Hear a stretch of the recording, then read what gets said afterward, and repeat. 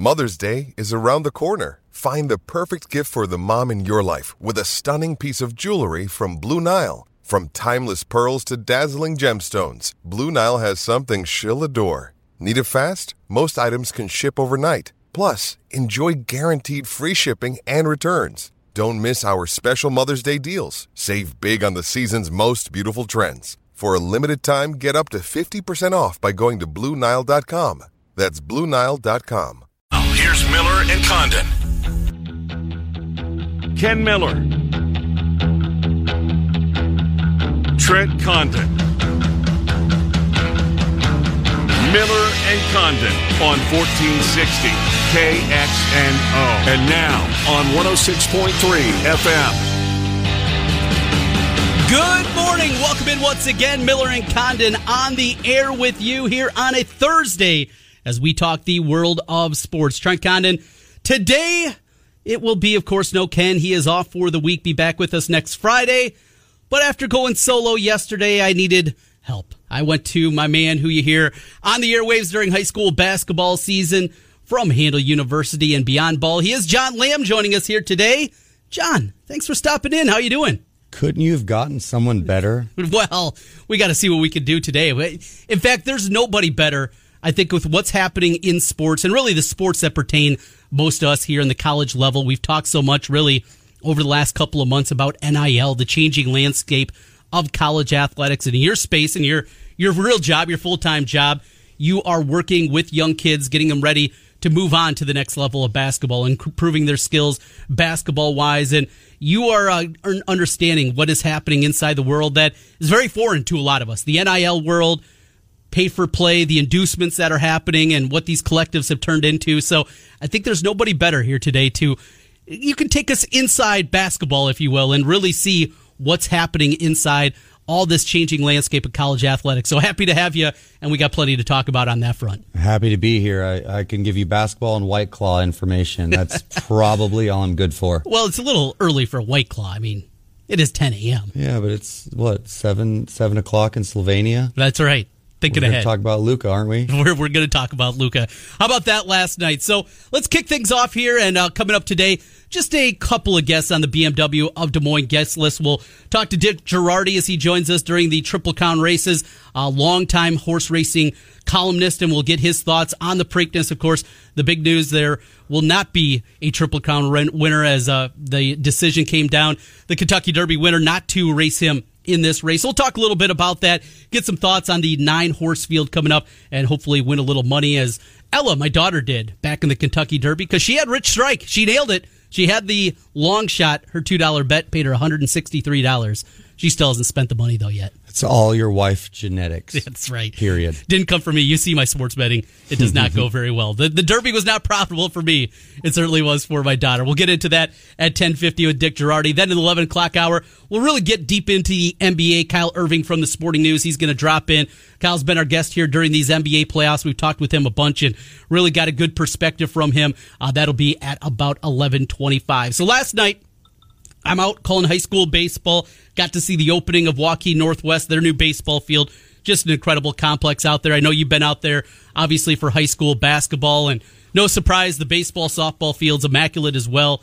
They didn't go turf. They went with real grass. And, boy, it is beautiful. Jeremy Heinen, the head coach, formerly of Urbandale, made the move over to Waukee Northwest. He's got a real good team, a lot of good arms, and they swung the bats yesterday as they won Game 1 10-0, and then Game 2 11-1 over Valley. So a good start for Waukee Northwest. But as I was excited because, all right, I get home probably in time for end of the third quarter, fourth quarter. Right as I hop in my car, I open up my app and see it's a 20-point blowout. Not a whole lot to get into, so you're going to have to help me out here. Obviously, watch the highlights, watch a little bit of that third quarter run, and fast forward on the DVR last night when I got home. But the way the Warriors did that, was it a tired Mavs team, kind of like we saw the night before with the Celtics, maybe some heavy legs in the second half after that epic series against the Bucks? Is that what you saw from Dallas, or was it just a bad night from Luka? I mean, truthfully, the Suns are very, very good. Yeah, as I reflect on the box scores, they had four people, the very, very bottom of their bench. They're the only ones that had a positive plus minus. They're tired, man. They're doing a really, really good job closing out that series, coming back.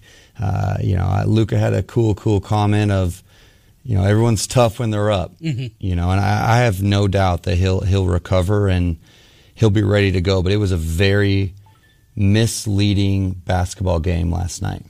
So Dallas falls 112-87, and we've been kind of waiting for this Warriors team to have it all click again. We saw that huge blowout in Game 5 against Memphis, kind of left scratching your head. What's happening with this team? They've had plenty of clunkers, but to go out in that fashion, and not a night where it was just one star. It wasn't, the games that we saw out of Steph where he goes off and scores 35, or you got Klay Thompson hitting 8 threes. It wasn't a game like that. It was a complete team effort. Wiggins was maybe as good as he's been. Wiggins, I thought, was really strong in this game. You wondered how he was going to work out. Poole off the bench, he was great. Porter was hitting shots. Just overall, this Warriors squad, we know them. We know this team, what they are. Are they the favorite in your mind now? Are they the favorite to come out and win the NBA title? I'm still pulling for the Jazz. I know they're really, really behind the curve right now. Happening. No. Yeah, they had 7 players in double digits. My right-hand guy at my work, he always says, everybody's got to share the ball, everybody's got to get points, everybody's got to do their job. And you look at the box score, everybody did their job. Mm-hmm. You said Wiggins, he has a plus 28. He was very, very, very good. It makes the Warriors almost unbeatable when they have 7 players in double digits. So you go through and you look at these squads and you look at what changes coming up in Game 2. You certainly, if you're Dallas, you're looking to get a split, right? You try to find a way. If you can get a split, you feel like you got a chance in this series. Go down 2-0, that means you got to win 4 out of 5 in order to come back and win this series. So what kind of adjustments would you make? If you're Dallas, if you get the ear of the coaching staff there, Jay Kidd says, John, I need your help. I need some help here. What are you game planning? What are you changing going into Game 2? Truthfully, they didn't take very good shots. I look at their three-point percentage, it's 22%. They're 11 for 48.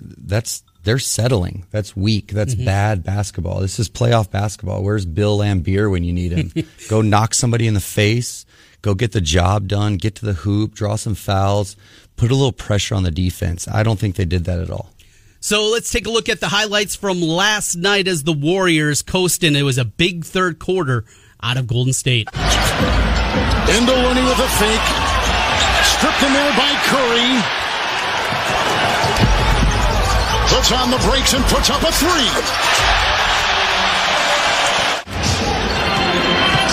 Doncic took it in, stripped to the ball, the galloping Green ahead. Thompson, his first basket tonight. They trap him here.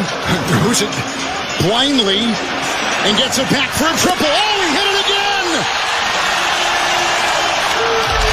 112-87, the final. Golden State takes a 1-0 lead in the series over Dallas. So it's not just NBA during this time, John. It's also NHL playoffs. You a hockey guy because the guy I work with day in and day out, he's a Canadian. He would love to talk even more hockey. He knows it's tough to do, though, certainly in this market. Hockey do anything for you?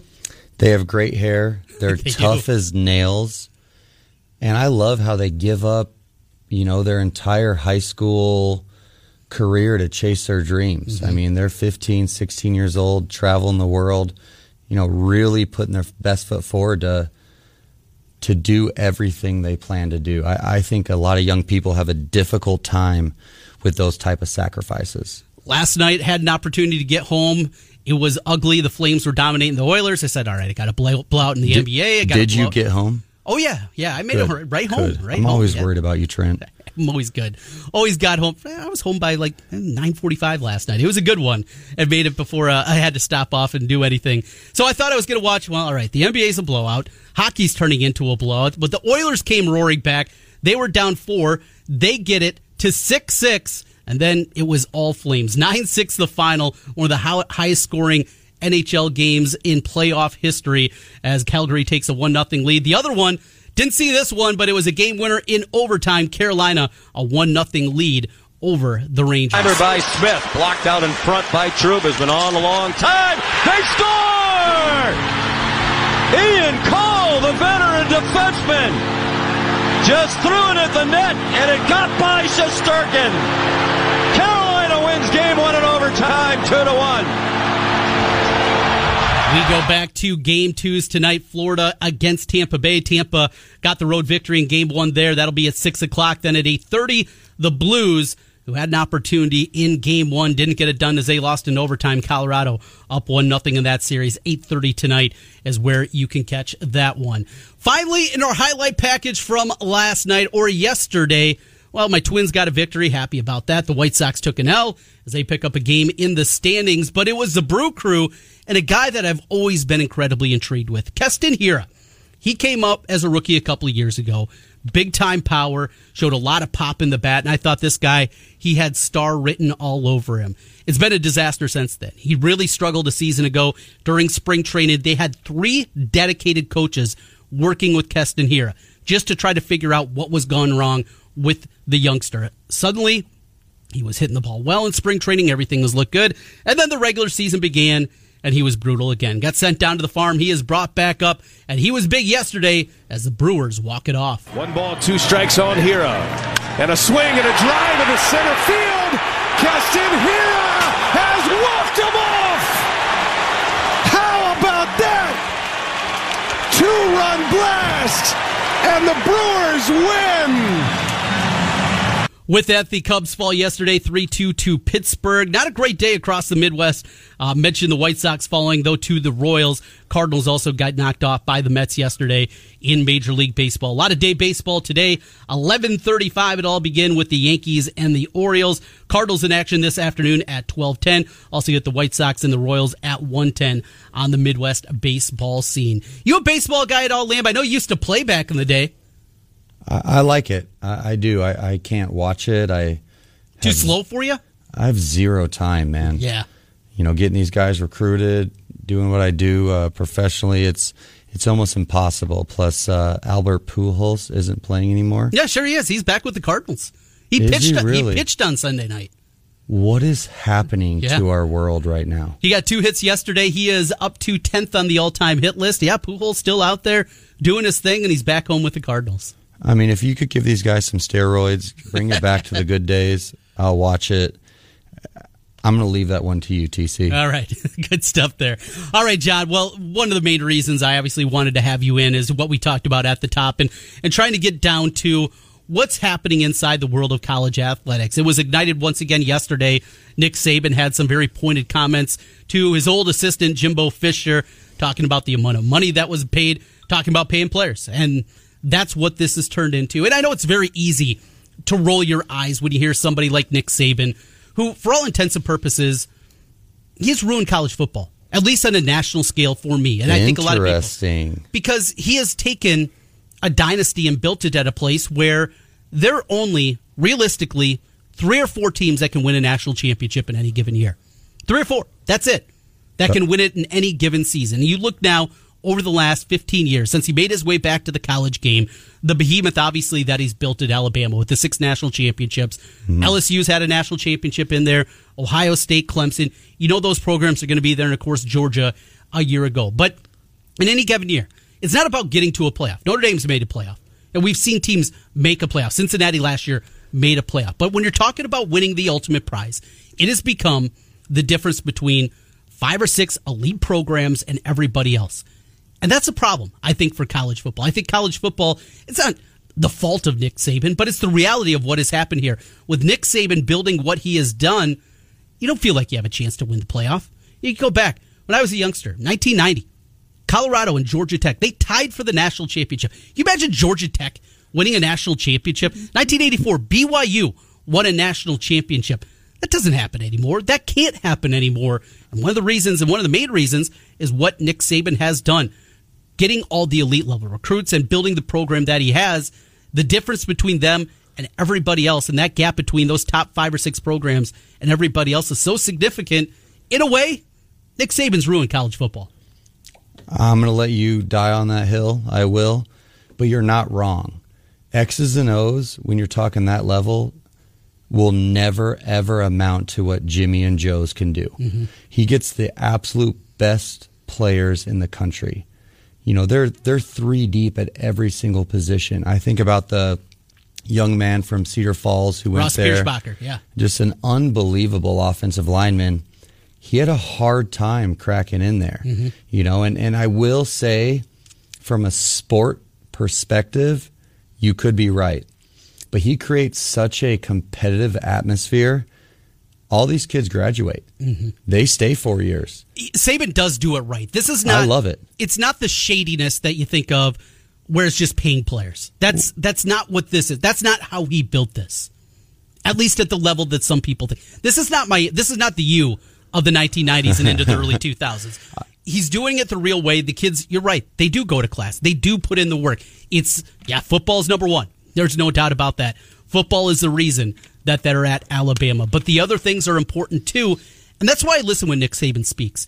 Can I roll my eyes at times at some of the things that he says? Absolutely. I do that a lot. And I'm not going to cry that they finished second in recruiting last year behind Texas A&M because A&M paid $30 million allegedly 26 for their recruiting class. Allegedly. I'm not going to be all flippant about that. Well, you know how high gas prices are now. It's all oil money down That's there. all it is. Well, and that's Texas A&M. They got plenty of that. So this goes a little bit deeper, though, and it goes into what has been created now over the last 10 months in college sports with these collectives. So, of course, the idea initially of NIL, it's Patrick McCaffrey going and doing a goofy Falbo Brothers pizza commercial and dancing around and getting a check for $10,000. Or it's Caitlin Clark working with Hy-Vee and doing the cooking show that she had and get some extra money. Those are the things that, on the surface, we all thought they should have got, and it makes sense. But these collectives have changed the game. And the way that I see it, it has turned into pay for play. It has turned into inducements. Before you even played a snap in football, before you shot a basket on the hardwood, before any of that, it is, here's money, come play for us. And that was never what NIL was intended for. No, you're absolutely right. Pay to play is the best word right now. And, you know, the truth is, we think about, you know, Spencer Rattler's Raising Cane's. I did not see him in a Raising Cane's commercial. He had 2 trucks. Yep. I did not see him in a Chevy commercial or a Ford commercial. It is very misleading, this NIL deal. And unfortunately, you know, you either get with it or you get left behind. And I'm all about, you know, adaptation and growing and understanding the current times. But the truth is, you're right, DC, it is pay to play. So how do we change this? How do we get this back? The NCAA, instead of putting guardrails up, basically just opened up the floodgates last summer and said, have at it. And because of that, that's how these collectives were formed, and we see what it has turned into. The NCAA does not have much power. They do not have the power to, well, they don't have subpoena power. You don't have to tell the truth to the NCAA, right? I mean, you can lie through your teeth. It's not like you're going to jail, unless the FBI is involved, and we saw that in college basketball. But outside of that, there's no teeth. There's nothing that they can really stand on. Not only that, but during the pandemic, they lost 75% of their enforcement staff. And they're trying to work those people back, but they don't have the same kind of manpower here. So when you have all these things... They spent $300 million on legal fees, Trent. They are making some cuts everywhere. Making cuts. You got to find a way to pay those legal fees. And well, that means Joe that works down there in the department that they're going after colleges, sorry, we don't need you anymore. How do you put the genie back in the bottle? How do you get back, though, to at least some kind of level playing service when you see Nigel Pack, a good player, but getting that kind of money, $800,000 before he's ever played for Miami, and a car. Don't forget the car. The $400,000 a year wasn't enough. Got to make sure you got those wheels to get down to South Beach. How do you get back? Is there any way, or are we just too far removed already? Are we too far up this road where it's realistic to get back some kind of level playing surface for college programs? Oh, this is a very difficult question, because I immediately go to, you know, some young men like the McCaffrey brothers. That's NIL. Yes. You know, they spend time on their podcasts. They are at restaurants. They are bringing guests in. They're building their long-term brand. I appreciate that. I get the hustle. I'm all for it. Trust me, I'm a grinder too. I'm an entrepreneur as well. But we, as a fan base, have to accept it'll never be the same. And I think that's okay. I don't think any. What? We ain't get no cheddar. What are you talking about, TC? I think that's a very small minority. It's a vocal minority, but there's a minority. I'm still paying on my student loans. I am too.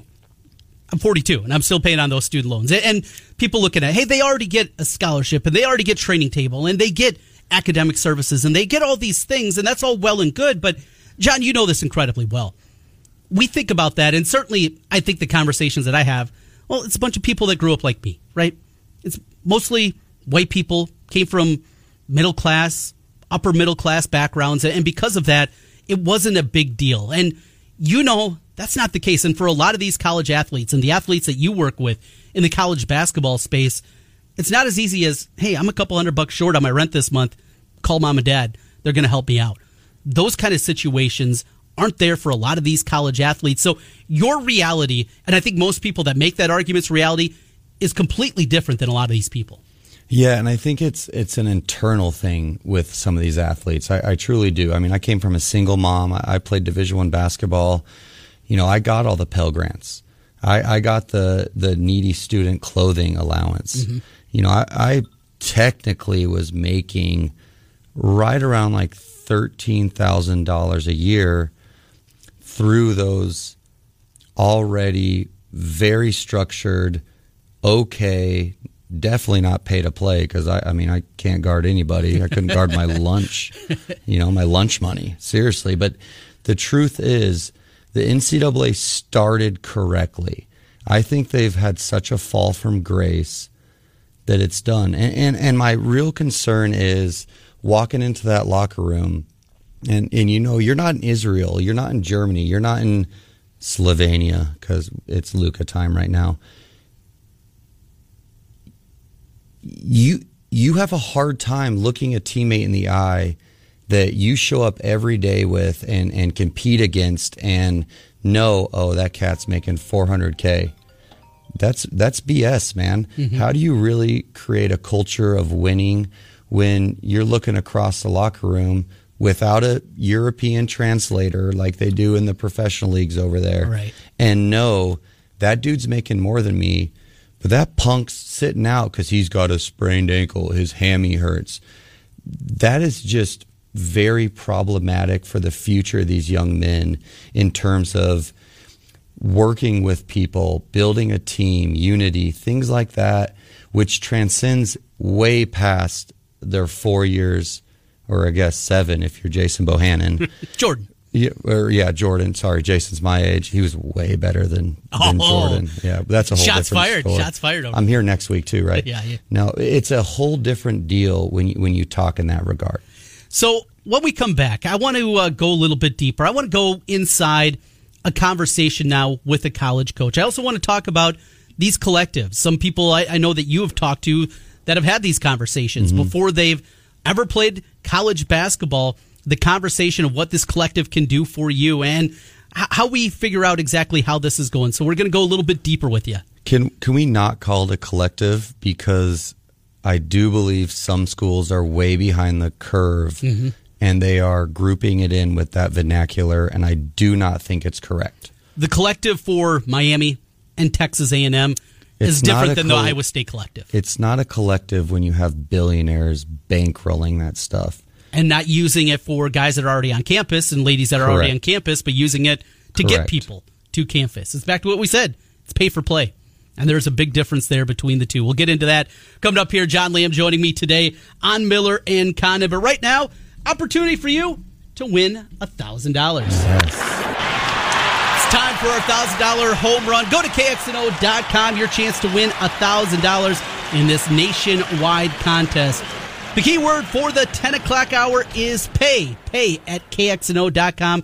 Your chance to win $1,000. We'll come back deeper in the NIL. What are these conversations like with the college athletes or the high school athletes? Even before we get into college, we'll talk about that with John Lamb as we continue. A little Preakness conversation also at the end of the hour. We'll get back into the NBA. We got a busy show here on a Thursday. It's Miller and Condon on 106.3. Memorial Day weekend.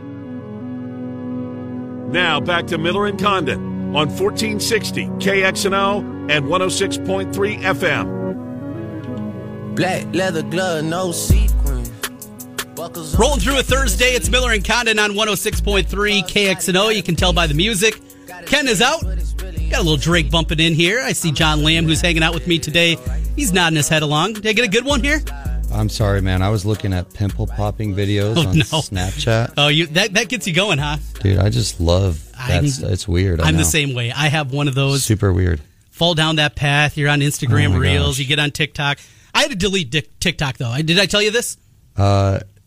You didn't, but I'm very disappointed that you even had one to begin with. It was about 48 hours that I had it. And there was one night, flipped on, went through, scrolled through, thought I was on there for 10 minutes. Are you and your wife okay? Yeah, we're all good. We're sure? all good. Okay. No problems there. Just checking, man. She was well asleep. She gets up and goes to the gym at 4:30. Yeah, I'm staying up late. She's a real worker. Yeah, exactly. Yeah, no. She gets things done. And so I'm on TikTok. I think it was like 10 minutes I'm scrolling through. It was like 45 minutes I was on that stupid thing. Just what a time suck that thing is. It's for you working with, high school kids, young people.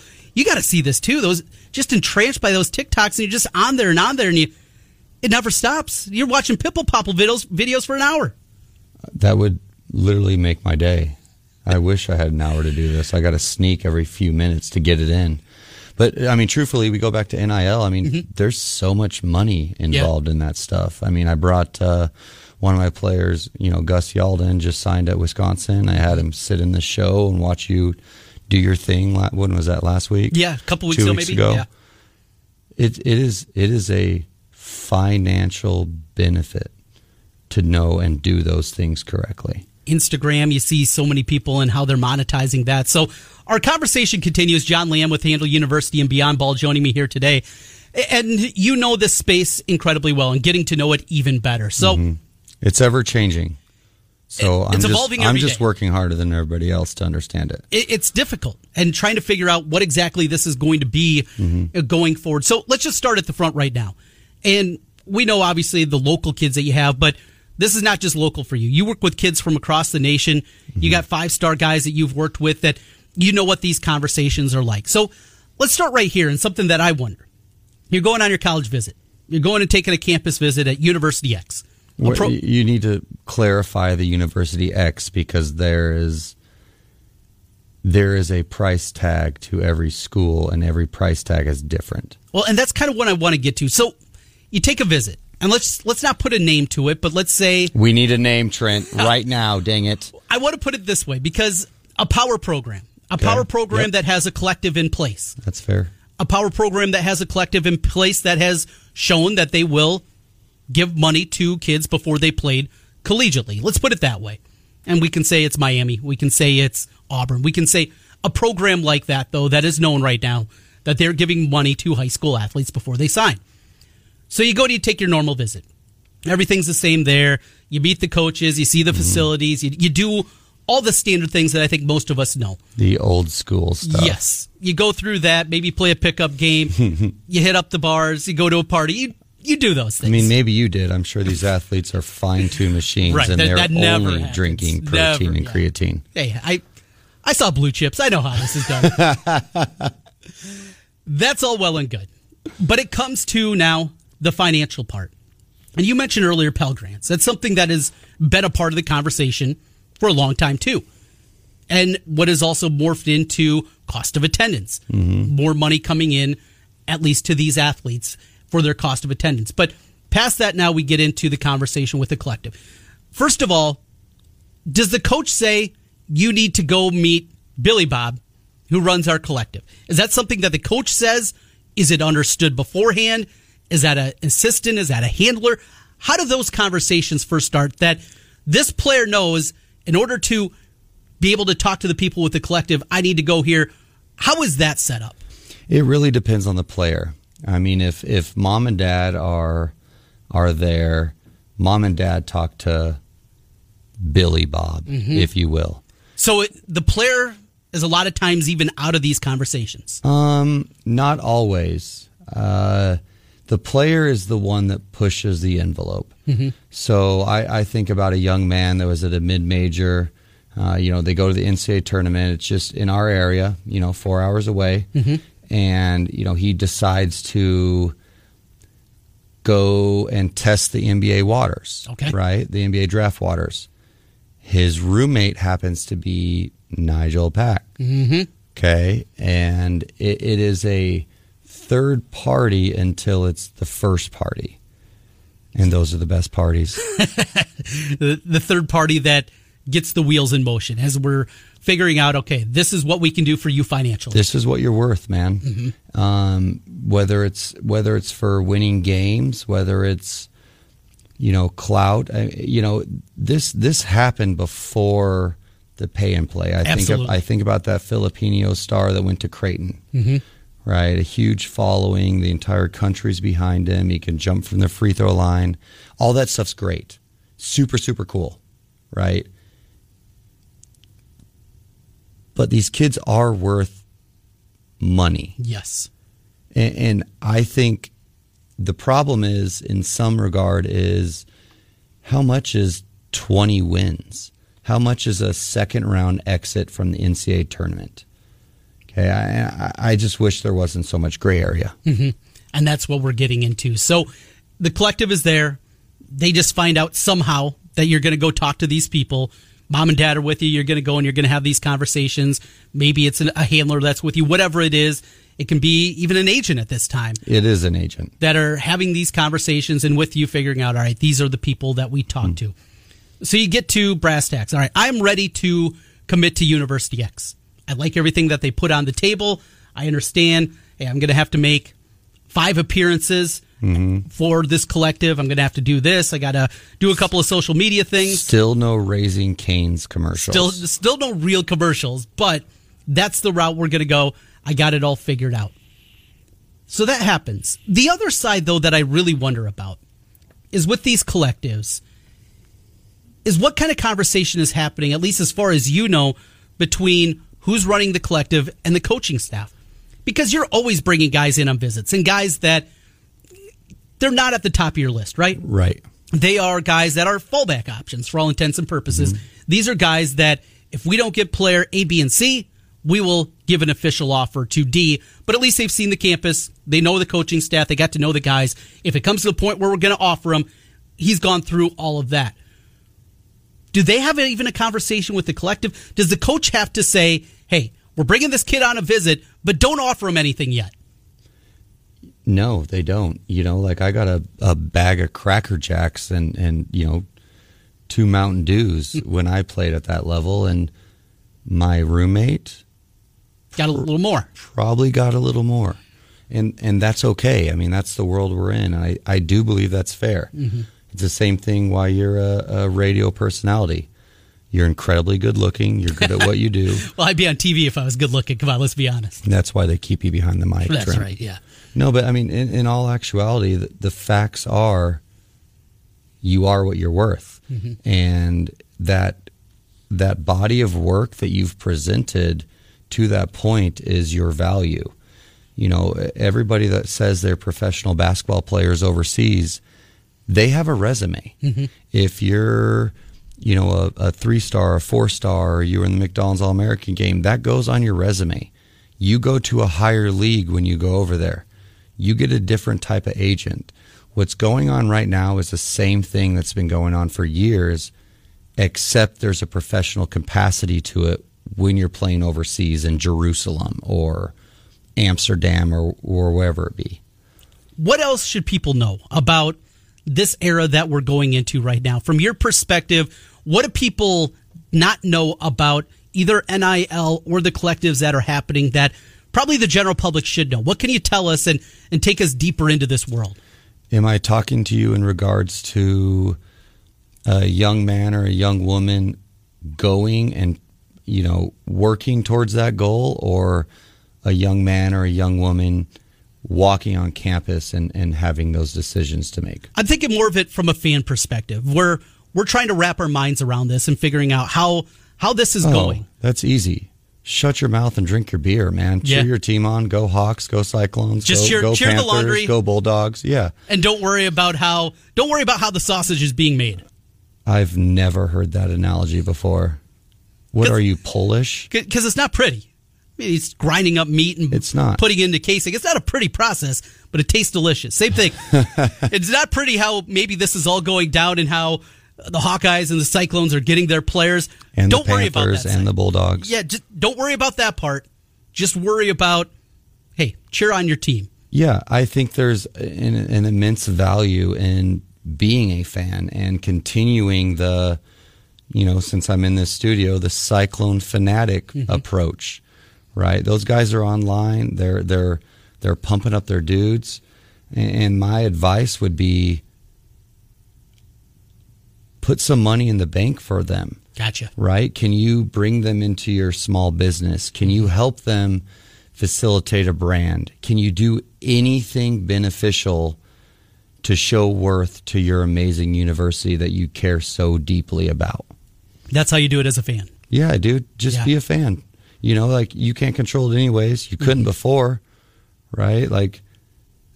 Craig Brackens ain't coming to Iowa State unless TJ gets a job. If he don't work for the double pump, it doesn't happen. It's always been this way. It just looks different nowadays. It's a good way to put it, and I think a really good perspective of it. Yeah, it's changing for us, the fans, the general everyday fans that don't know the inside workings. You know the inside workings. In some cases, I'll never claim to be an expert. I'm telling you, everything's a little bit different. But in my recent dealings with this, with some of my players, it's pretty much that way, right? And I would love to hear some more. Maybe we can take a call. Anybody that wants to call in, I would love to hear somebody else's viewpoint on this, because there is a little mystique and mystery to this whole deal. That's where I continue to be. That's what gets my nipples hard. This is freaking sweet, bro. Yeah. Adapt or get left behind. And I think that's really, really cool. With that, we're going to take a quick time out. We will talk more basketball coming up here on the 11 o'clock hour. I'm going to get John's perspective on the 4 in-state schools. Drake last week announced 4 guys coming back for their final season. Roman Penn. Oh, that is going to be my guy. Preseason favorites, no doubt, in the MVC. I think next season with the Drake Bulldogs, they're going to be good. What's happening with UNI? How is Ben Jacobson adapting in this changing world? Noah Carter already at Missouri. What's happening with A.J. Green? Speaking of A.J. Green, again, the connection with Iowa State. What's happened with the Cyclones is they got a scholarship open. We'll get some thoughts on some of those transfer players that John knows. We'll get into that. And the Hawkeyes, without Chris Murray, if it turns out that way, how much trouble are the Hawks in? We'll get into that to kick off the 11 o'clock hour, then talk some NBA with Kyle Irving. Coming up next, we're talking horse racing. Get ready with the Preakness. Get out your app. Get ready to bet it. Dick Girardi, he's going to help us out. When we come back, it's Miller and Condon. John Lamb in for Ken Miller. I'm Trent Condon. We're back with it. Your place. National Football League in 19.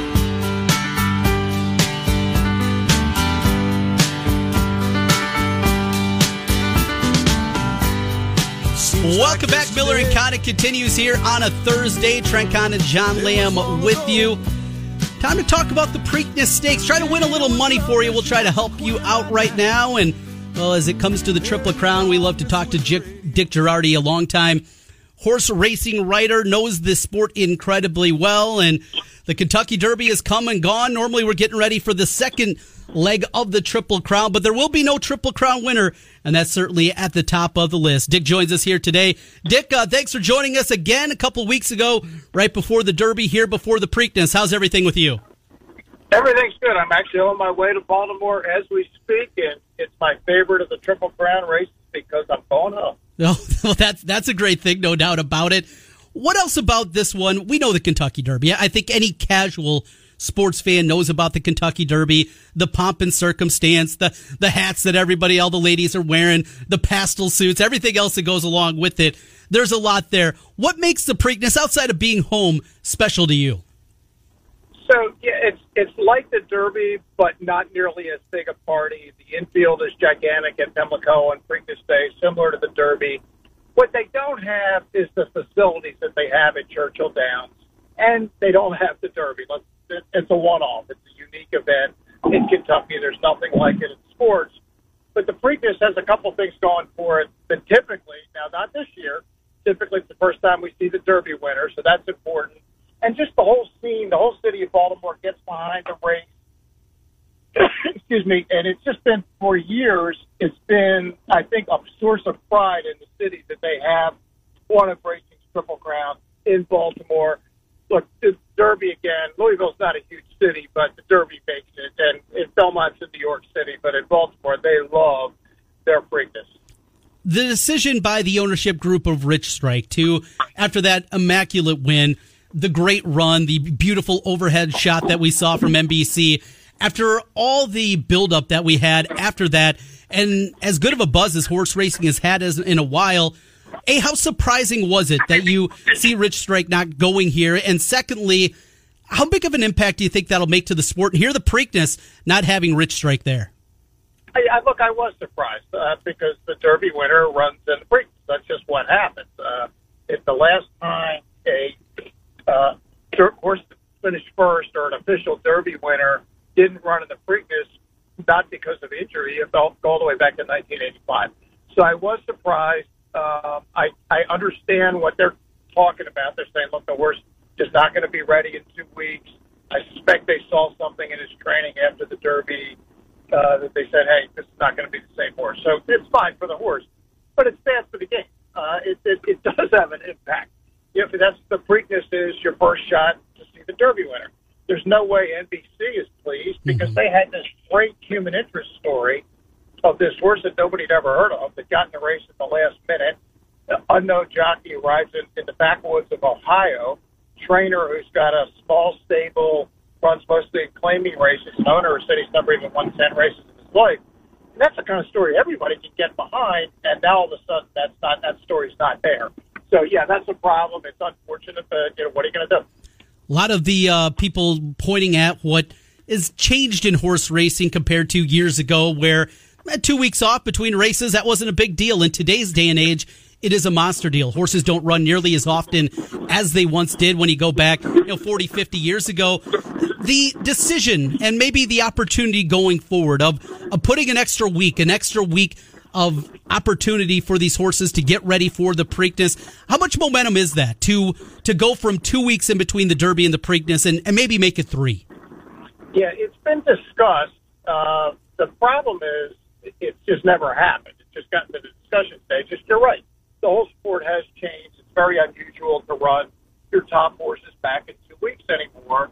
To win, there's only 3 horses out of the 20 that ran in the Derby that are running in the Preakness. People just don't like to do that.